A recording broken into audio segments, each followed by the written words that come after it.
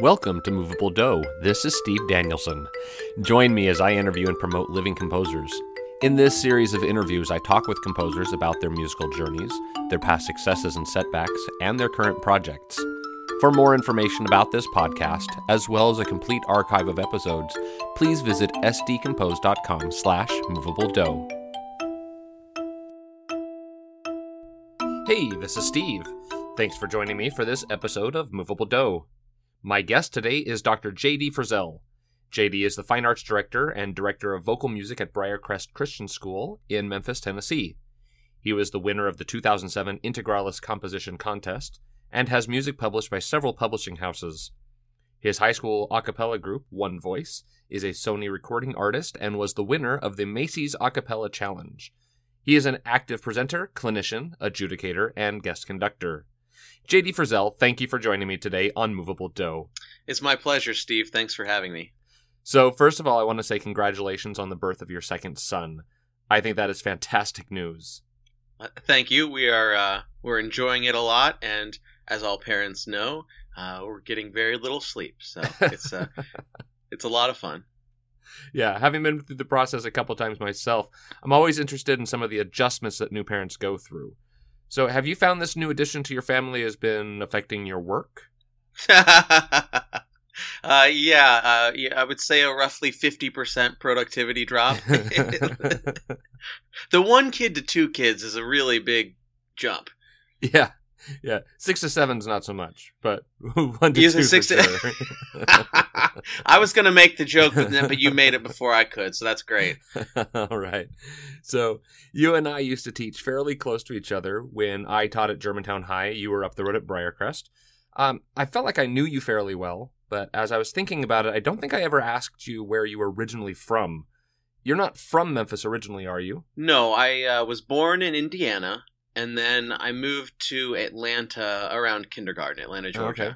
And so I grew up in Metro Atlanta, right? Metro Atlanta is a very big area. And I lived there my whole life until I went to college. Okay. And then what brought you to Memphis? A job. I was finishing my master's degree at the University of Southern Mississippi, and it was 2008, and if you remember the stock market crash of 2007, yeah. I mean, no jobs were open.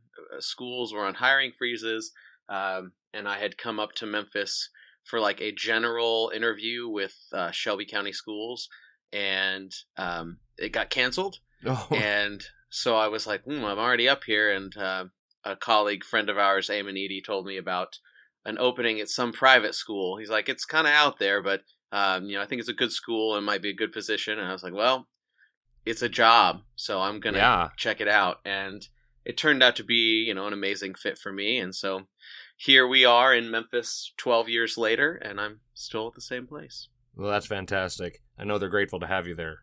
So, did you start as a singer?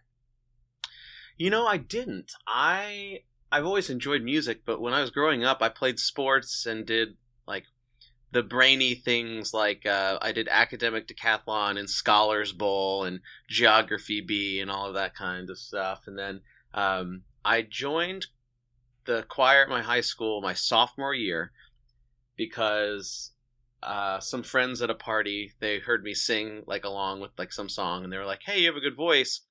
And then my friends were like, dude, there are a lot of girls in choir, like way more girls than guys. And I thought, well, I haven't had a lot of luck with the ladies. So I like singing, and that sounds cool. So, I'll do it.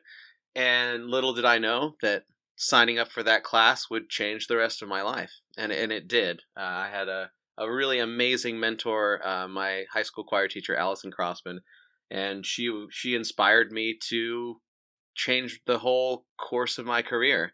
And I ended up taking like piano lessons and saxophone lessons and voice lessons. And I felt like I had to catch up because all of my friends who were really good at this had been doing it since they were really young. And, I had a skill deficiency for sure. So that's my journey. And it just went on fast forward from then to college, and here we are today. Is that when you started composing as well, or did that come later?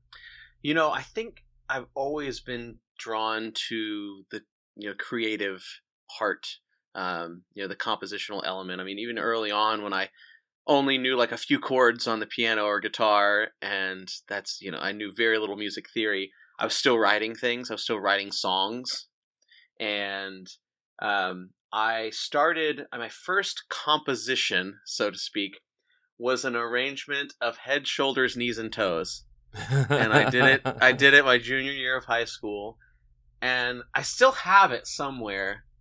It was like for SATB choir and piano, and it was about 30 seconds long. And looking back on it, it's not as terrible as I thought it was. You can turn it into a full choral fugue now. Take that original idea. I could, sure. Maybe once I get all the kids into school, there you go. We'll have some time to do that. So what kind of music were you listening to as you grew up? So before choir, I mean, I just listened to pop music, but a lot of pop music. I mean, wide range of pop music. And once I joined choir and started to be exposed to certain things, like maybe we would sing something by Handel, and I was like, this is really different and kind of weird, but I like it, but it doesn't sound like any music I've ever heard before. And so I would go to the library and I would check out CDs. And of course, this is aging me, but I would check out CDs and I would listen to, a lot of Handel.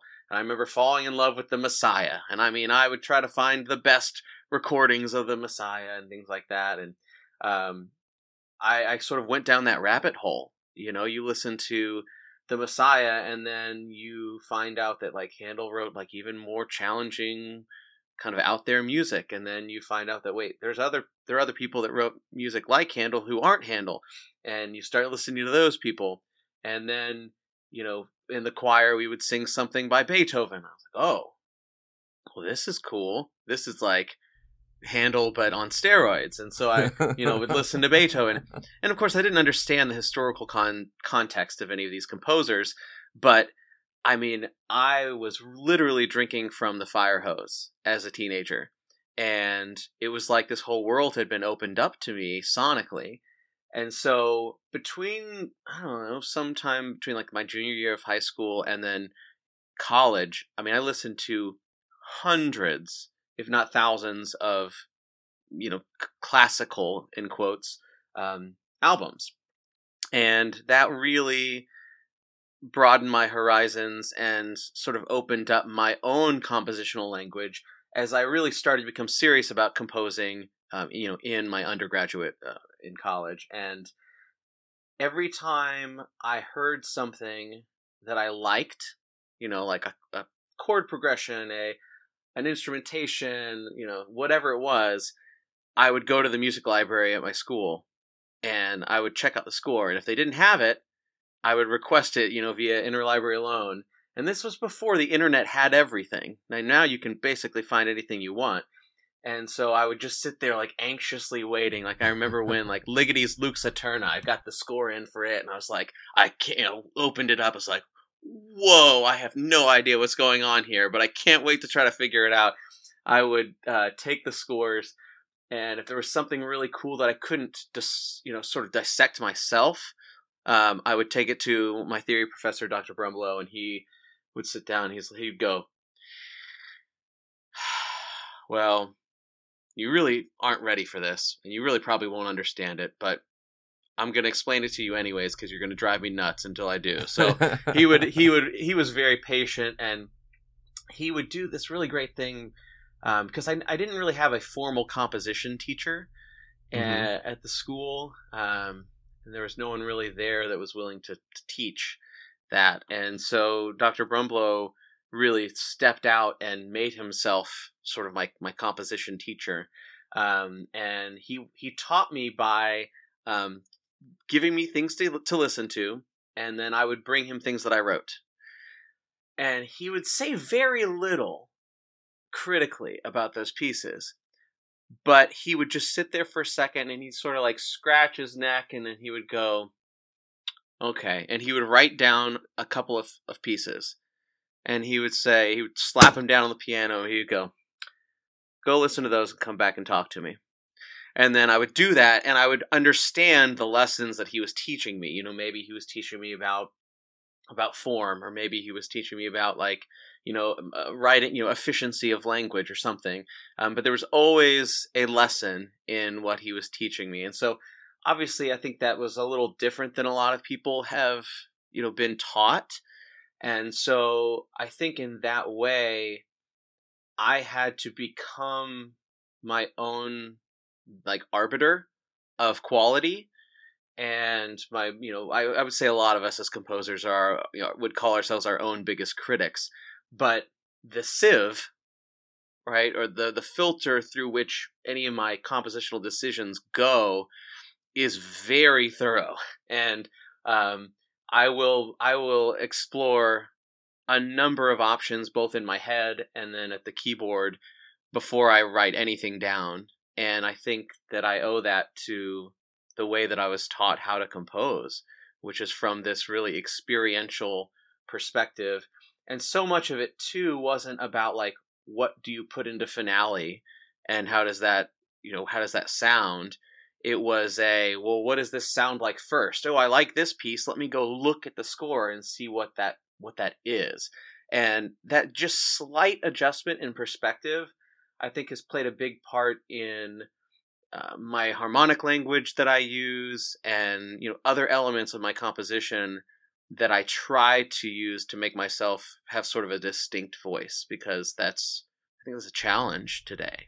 There's so many of us writing in, especially the choral realm, and everyone writes, not everyone, 98% of us write in a way that is some kind of free pandiatonicism, right? And it's really tough to define your own distinct, unique compositional voice. If you write a cluster, everybody's like, oh, well, you're just ripping off Eric Whitacre. And you're like, well, I mean, other people wrote clusters before Eric Whitacre. Just shut your mouth, no, they didn't. But it's hard. He is such a great example of someone in our field who really firmly established, this is my voice. This is my own unique style. And when you hear anything by him, whether you like it or not, it's him. And I think that it's a rarity. Most of the rest of us, you can listen to our piece of ours and go, okay, well, I mean, that could be from any number of thousands of composers. And so that to me is the challenge now that I take from that part of my teaching, when I was in an undergrad in college, is to continuously put that filter of voice upon myself when I'm writing. And instead of just going, do I like that as the ultimate arbiter of does it make it to the page, there's an additional step of, do I like it, and is it the most me thing that I can write here? And that has become more important to me as I've gotten older. Yeah. So speaking of students and teaching, do you encourage your students at Briarcrest to compose and arrange their own music? I do. Not a lot of them have. I think part of that is that students at my school, and I think a lot of students at many schools now, are very, very busy. And a lot of my most talented, able students at a private school. So a lot of them also are in a number of other musical ensembles, and they play 2 or 3 sports. And then, every child now in high school has 2 hours of homework a night.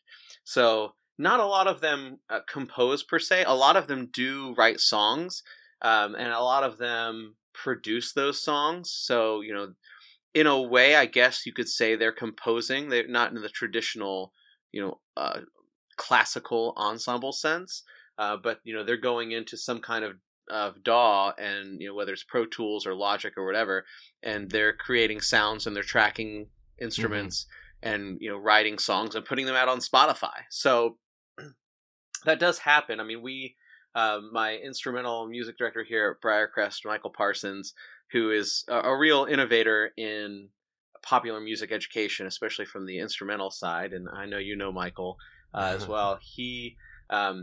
We have a studio now that we opened a few years ago, and it was his idea.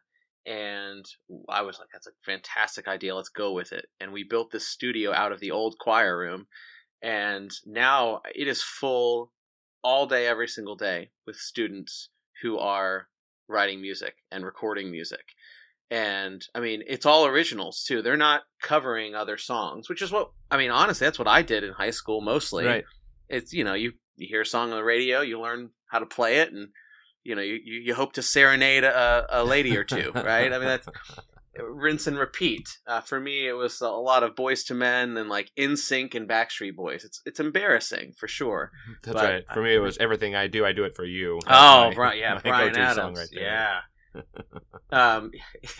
So, I think the challenge as an educator, music educator in 2020, is to meet students where they are and to help refine their craft wherever that is and wherever that passion is. And so it looks a little bit different at our school because we do have our students are very busy, but they're also really into the popular music education groups that we have. We have an a cappella group, One Voice, and then we have a couple of instrumental music ensembles that are popular music related. And so they're writing original music, and they're writing out the parts for all the instruments, and they're tracking all of those parts. And we have audio classes where they can learn how to edit and mix those tracks together in the studio. So it is definitely non-traditional for the classical musician, but that's the path that we have forged with, and it has been wildly successful with our students. And I think that's the name of the game when you're working with teenagers. It's, can you engage them in skill-based musical activity? And from there they can go off to college and explore all the stuff that we explore as a music major. But if you can hook them in, I think that's where the magic is. Yeah, I liked what you said about meeting them where they are. That really is the sort of the challenge in our time. So I want to change gears here for a second.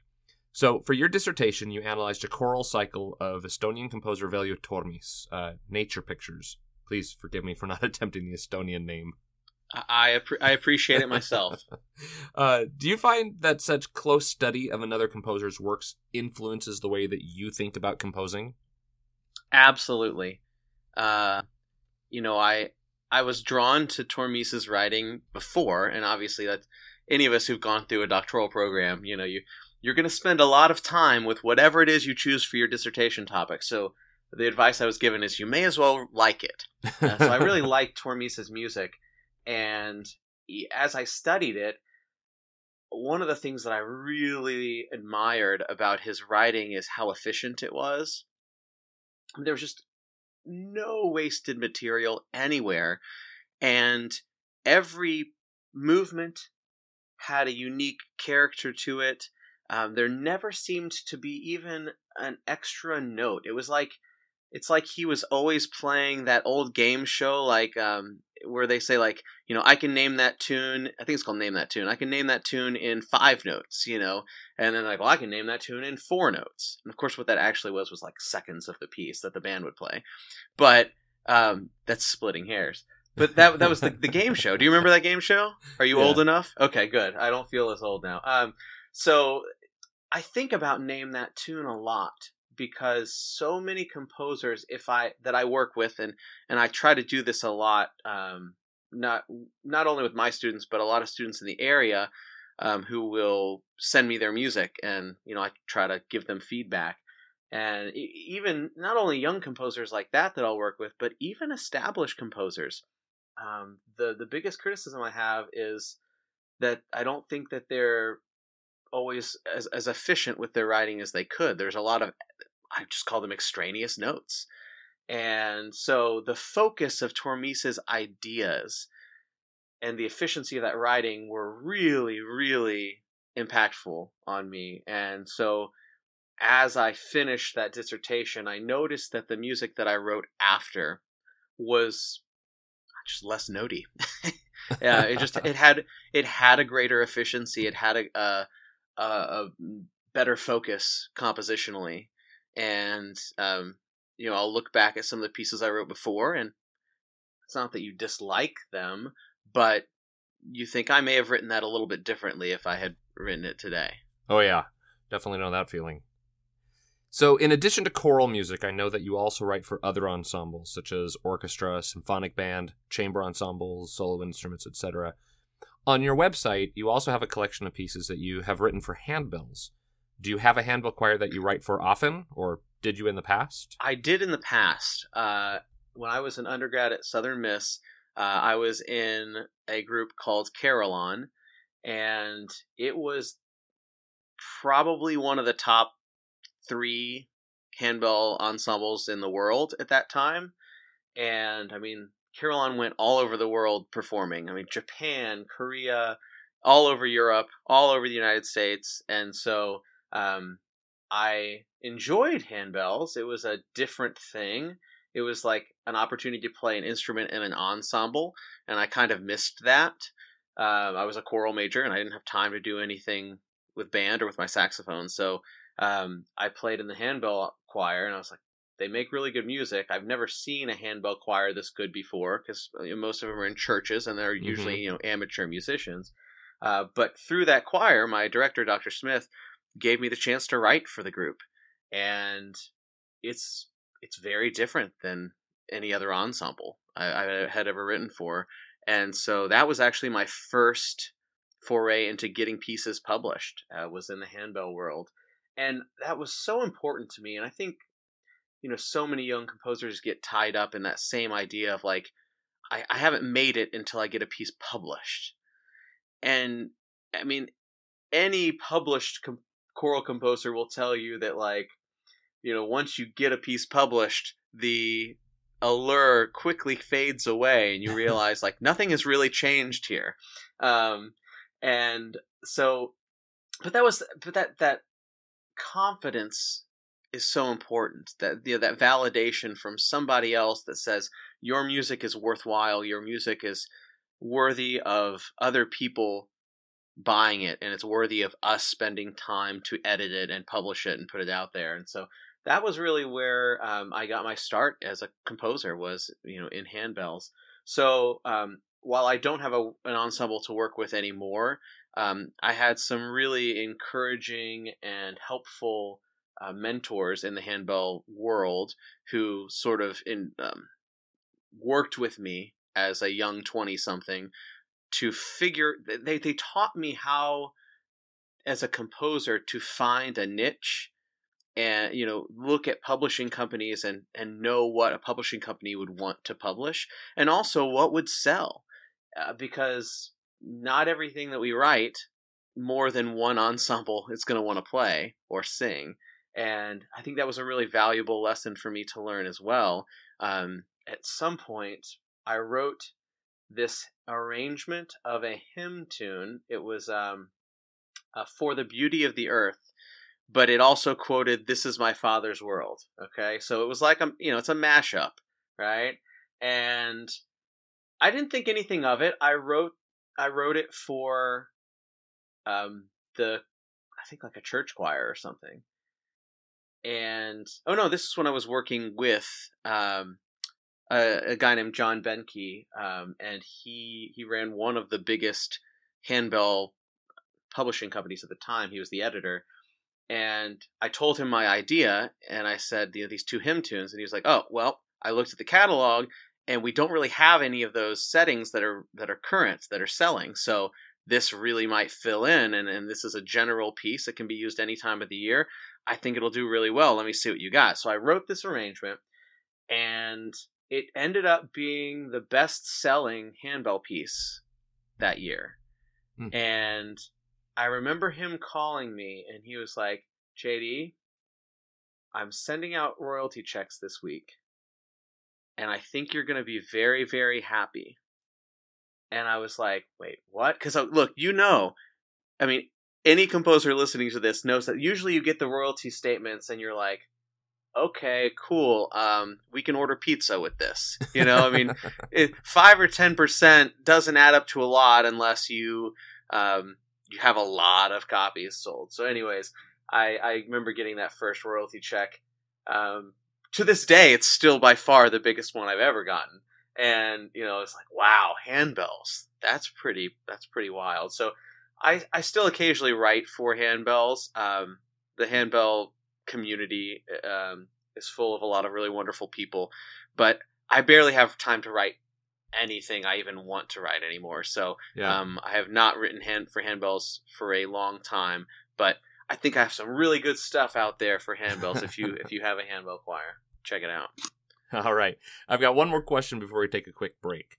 On the Movable Do listeners Facebook group, I asked my listeners to ask questions that they might like to ask a composer. And so I've got one for you from Trevor. He says, what has been the most memorable response to your music? Oh, wow. I wrote a set of pieces towards the end of my graduate degree, and it was a set by a child poet, Hilda Conkling. She wrote all these poems between the ages of 8 and 12, and her mom wrote them down. It's this really imaginative, visceral poetry, and I set 3 pieces to her texts, and the University of Southern Mississippi, the Southern Chorale, premiered those pieces. And I remember not only was the reception, I went to the performance and I sat in the audience and I felt like I had been transported to another planet just by the performance. It was some of the most adventurous writing I've ever done, and the choir was incredible. And it genuinely took the whole audience. I looked around at the end and everybody was kind of going nuts. And of course, as a composer, I was sitting there with my gut, just in my throat, nervous and listening to every chord and is it happening the way I imagined in my brain and then whatever. But by the end, I had stopped thinking that way, and I just literally was floored, emotionally taken somewhere else. And the set ended, and I looked around, and I realized everybody else had been taken there too. And I think that was when I realized that's my job. That's the responsibility and privilege as a composer that we have, is that anywhere in the world, our work could be transporting people, even for a moment, to a place that is, maybe better than what they're currently experiencing. And so I'll never forget that feeling. And every time I write now, I think about can I provide an experience that is that impactful and meaningful to not only the singers, but the audience. Thank you so much. So after this brief break, we'll have a chance to talk about and listen to some of JD's compositions.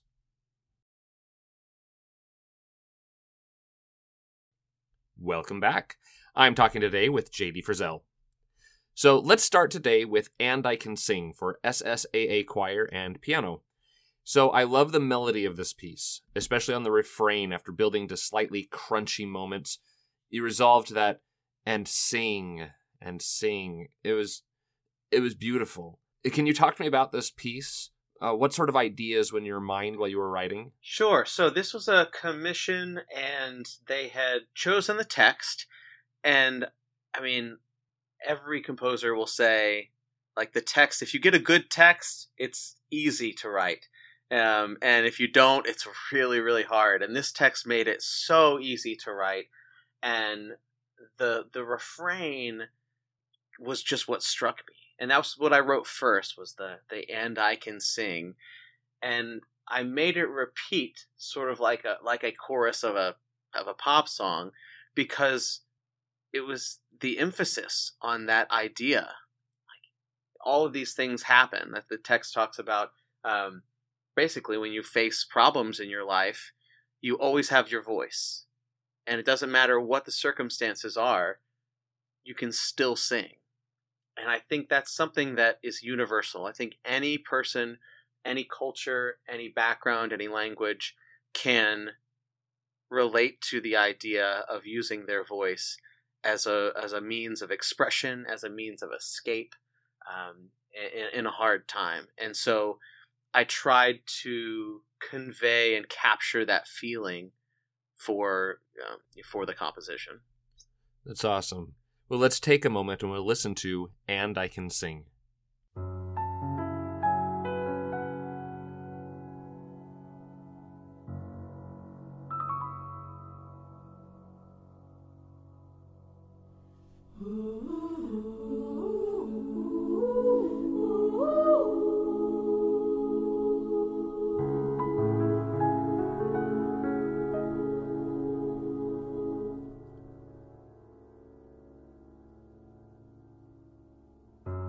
Sometimes the mist overhangs my path, and blackening clouds about me cling. But oh, I have a magic way to turn the glass to cheerful day.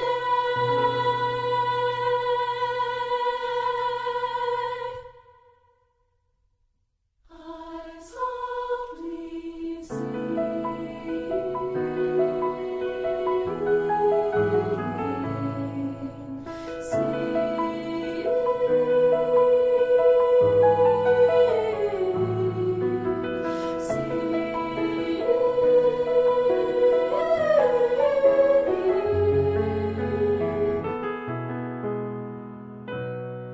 I softly sing.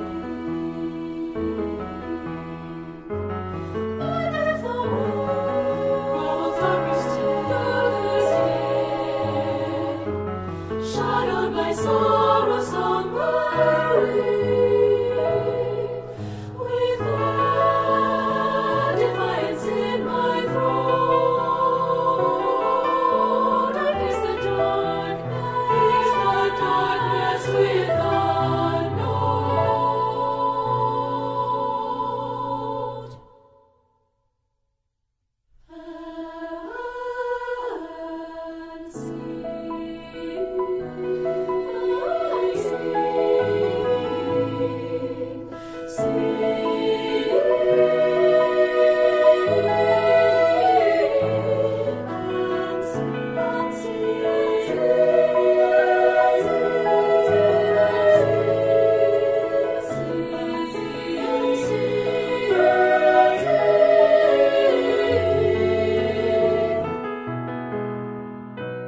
And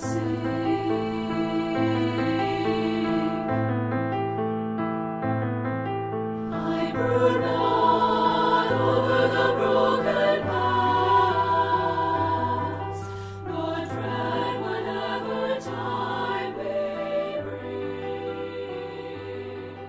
nor rise on All right, next let's go to your setting of "The Lamb." This text by William Blake has been set by many composers through the years. "Little lamb, who made thee? Dost thou know who made thee?" I'd like to listen to your setting before we talk about it.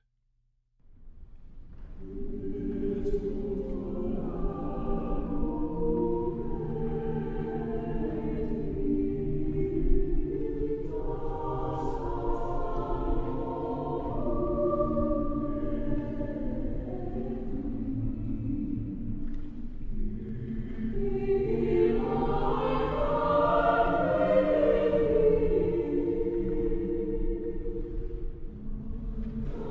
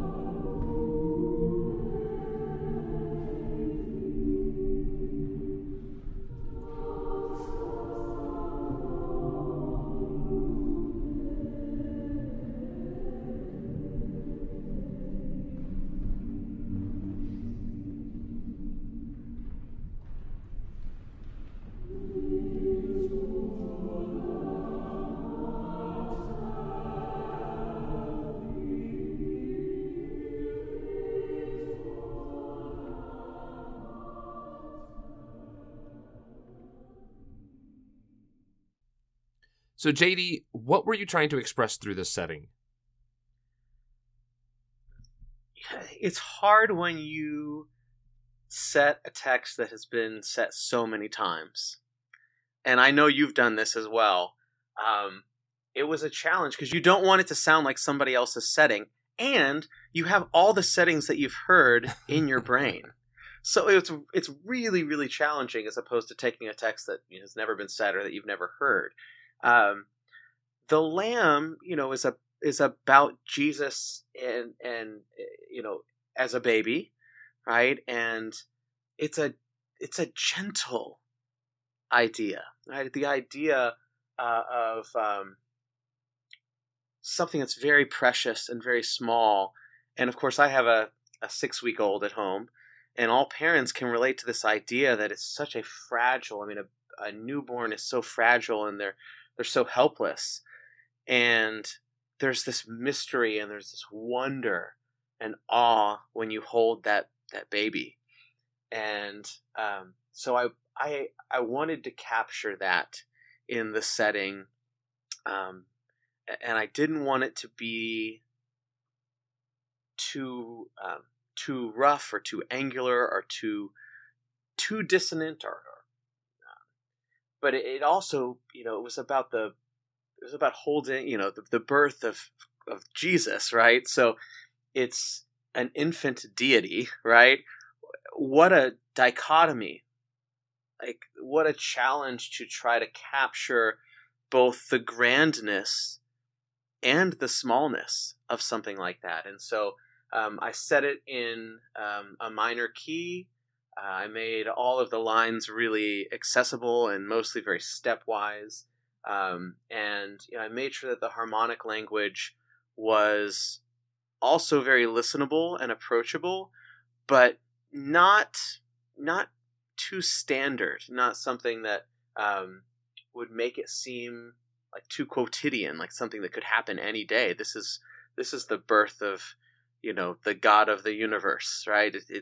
It needs to be special, and it needs to have this reverence to it.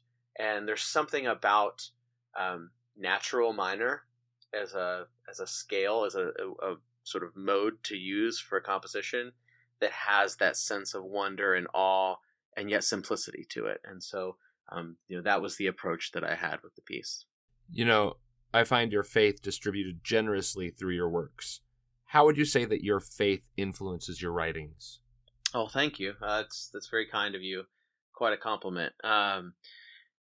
It's hard. I mean, I think for me as a composer, it's often the way I can most accurately describe my faith. Mm-hmm. And I think while other composers might understand that, I think people who don't might be a little bit confused by it. But I assume most of your listeners are at least familiar with the idea of composing. So I would say that, like anyone who is writing or doing something creative, you're trying to most honestly express yourself. And I think regardless of whatever the text, whatever the setting, whatever the ensemble is, that idea we talked about earlier, where I'm always trying to show my truest self as a person and trying to convey my sound as my sonic brand as a composer. I think if I'm doing it well, that's going to come through, and hopefully my faith, in addition to maybe my personality and who I am in general, comes through whatever it is that you're listening to. Excellent. All right, we're going to move to another work for SSAA. This is Life to Come, this time accompanied by piano and oboe. So this is the middle movement of a larger work. Could you tell us about the commission for this piece and about the piece as a whole? Yes, so this was a commission for the opening of a new music building, and the text it was for the Mississippi, I want to say this right, University for Women, right? MUW, Mississippi University for Women. And I chose a text with the commissioner, whose name was Doug Browning, a good friend of mine. We chose this text, and it's by a poet from the early 20th century who wrote with a male pen name, basically, so that she could get her work published. And I thought that was really cool because this is for the Mississippi University for Women, and they thought that was quite apropos as well. But the text of it is powerful, and it's basically this like epic poem telling this huge tale of music and beauty, and the middle movement became my and the person who commissioned it and everybody else's favorite. And so, that's sort of the birth story of This Is Life to Come. All right. Well, let's take a listen to This Is Life to Come with text by George Eliot / Marianne Evans.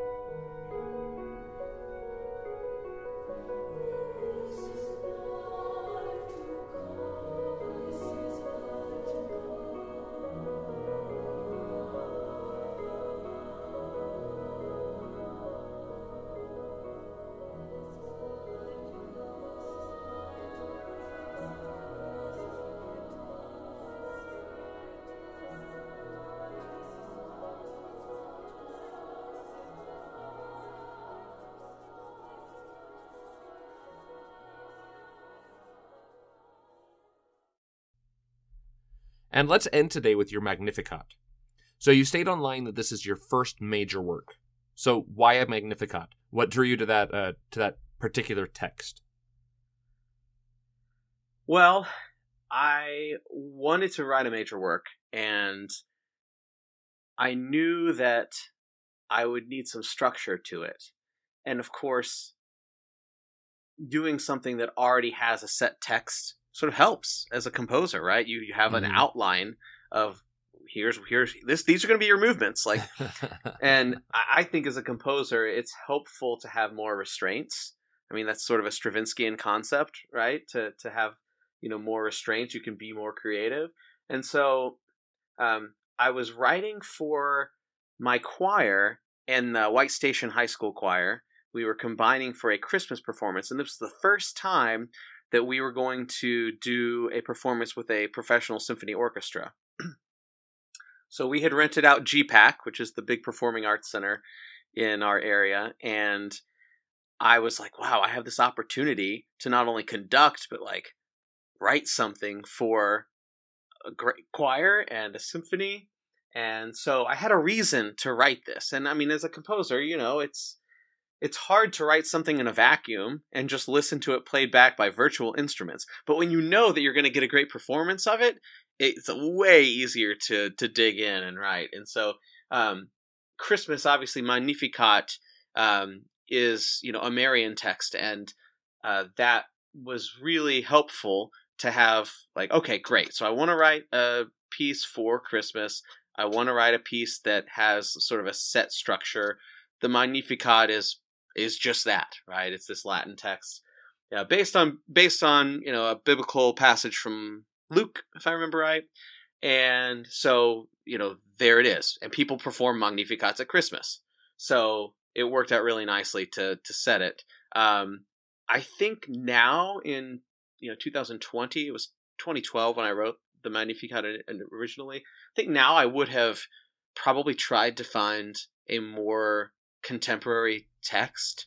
I've just found that as I become more of my own true voice or most honest voice, that I write more like I want to sound when the text is a little bit more contemporary, if that makes sense. Yeah. It's harder to write things that sound sonically like 2020 when the text is something that was written a long time ago, and it is in a language like Latin. So that's just a conscious decision that I probably do differently. But I still felt like that Magnificat, I go back to it, and I'm actually in the process of reorchestrating it. I have never felt really secure as an orchestrator. I never like what my orchestrations end up sounding like, and that's just me being sort of being honest and putting myself out there. And now people can listen to something of mine and be like, no, that orchestration is not very good, JD. But I'm learning, and I've been working with a friend of mine who actually does like film scoring, and he is just incredible at it. So I'm not only learning from him, but I'm having him set some of my pieces, to orchestration. And so over the next month, he and I are going through the Magnificat, and we're completely reorchestrating it together. And I'm really, really excited about it. And I can't wait to have a new finished result. But that's kind of why I wanted to talk about it today with you, because this is a piece that is not only my first major work, but it's from a long time ago. And now, I have found that the only reason I haven't, performed it or even like put it out there to anybody else to perform since then has just been that I haven't been pleased with the orchestration. I think the lesson for myself and other composers is, a piece never has to be finished just because it looks nice and it's in finale and, or it's printed on a piece of paper. It can be reprinted, and that had been holding me back. And so I'm really, really just thrilled to be able to take this major work, and I think this reorchestration that we're going to do is going to make it so much more powerful and effective to audiences, and I'm excited about hopefully a lot of groups performing it in the future. Awesome. Well, let's listen to some highlights from J.D. Frizzell's Magnificat.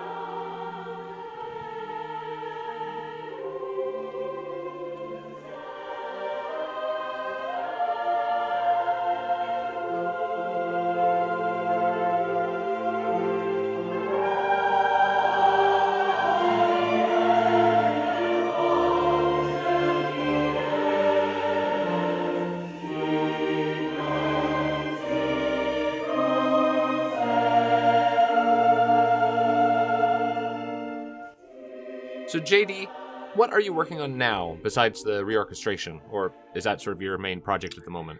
Yeah, that's my main project at the moment. Having a 6-week-old and a 4-year-old really right now is limiting to what I can do outside of work. I have some pieces that I've been writing that have been designed for basically diverse ensembles. So the idea is that these pieces or these arrangements can be used for a combination of remote learners and hybrid classroom settings, and then like limited in-person settings. And I started doing these back in August when I realized that a lot of us were going into really uncharted waters as choral music educators. And so I've been taking either pieces I've already written or composing completely new pieces that are designed to have flexible voicings. So, a lot of us have 3 tenors in one class, and then 4 sopranos in another class, and 8 altos that are, at home connecting through a laptop or whatever into class. And that can make it really, really tough to create a product that sonically is pleasant to anyone. And so I've been doing these pieces that are set up to be successful. They're set up in a way that they're going to sound good. Doesn't matter how many of whatever voice part you have, they're going to sound good. They all have professional orchestrations, and it's just different. I've never done anything like this before, but sort of having to piece that puzzle together of like what is going to make these diverse ensembles in all these places feel successful musically. It's so important. People are missing this, and kids are missing this. So it is definitely not like any other projects I've taken on. But I did one big project of it this fall. I did a setting of Shenandoah, and then I did a couple of Christmas arrangements for church choirs, because a lot of church choirs are virtual still. And then this spring, I'm going to do another one, and hopefully after that, we won't have. My hope for everyone is that we won't have to do this anymore. So that'd be the retirement of the series. But it's definitely more of a practical approach rather than just a purely artistic one. Mm-hmm. And then I haven't really announced this anywhere yet, but in about a month, I'm launching a new professional choir. It's very non-traditional, and think of like non-traditional music, non-traditional instruments, non-traditional settings for where the concerts actually occur. It's really the culmination of 10 years of this idea of what I want musical experiences to be like for contemporary audiences, and I'm just now finally getting around to being able to facilitate it. So I'm working with a number of collaborators around the country to put this idea into action. It's a part of my vocal music nonprofit that I am on the board of, and I'm really looking forward to it, not only for just making really high-level music, but also as a composer, of course, I'm looking forward to writing for them. Right, of course. Well, if my listeners want to learn more about you, where are you online? What's your website? Oh, I'm so glad you asked, Steve. Just go to www.jdfrizzell.com. And that's 2 Z's, 2 L's, right? 2 Z's, 2 L's. That's right, Steve. Are you on any social media or anything? Yes, I am on all the social medias, so all of it is linked on jdfrizzell.com, but I'm basically the only JD Frizzell on Facebook, Twitter, Instagram, wherever you go. That is me. That's got to be nice. All right. Yeah. Well, JD, thank you so much for joining me today on Movable Do. Thank you, Steve. It was an honor. My guest today was composer Dr. J.D. Frizzell. If you enjoyed today's episode, please subscribe to your favorite podcast provider. To hear previous episodes, visit sdcompose.com/movabledo. If you would like to continue this conversation or share your favorite music by J.D. Frizzell, join us on our Facebook group, Movable Do Listeners, and follow us on Instagram at Movable Do Podcast. If you have a recommendation for a future guest, please email me at movabledough@gmail.com. This is Steve Danielson. Keep the music moving.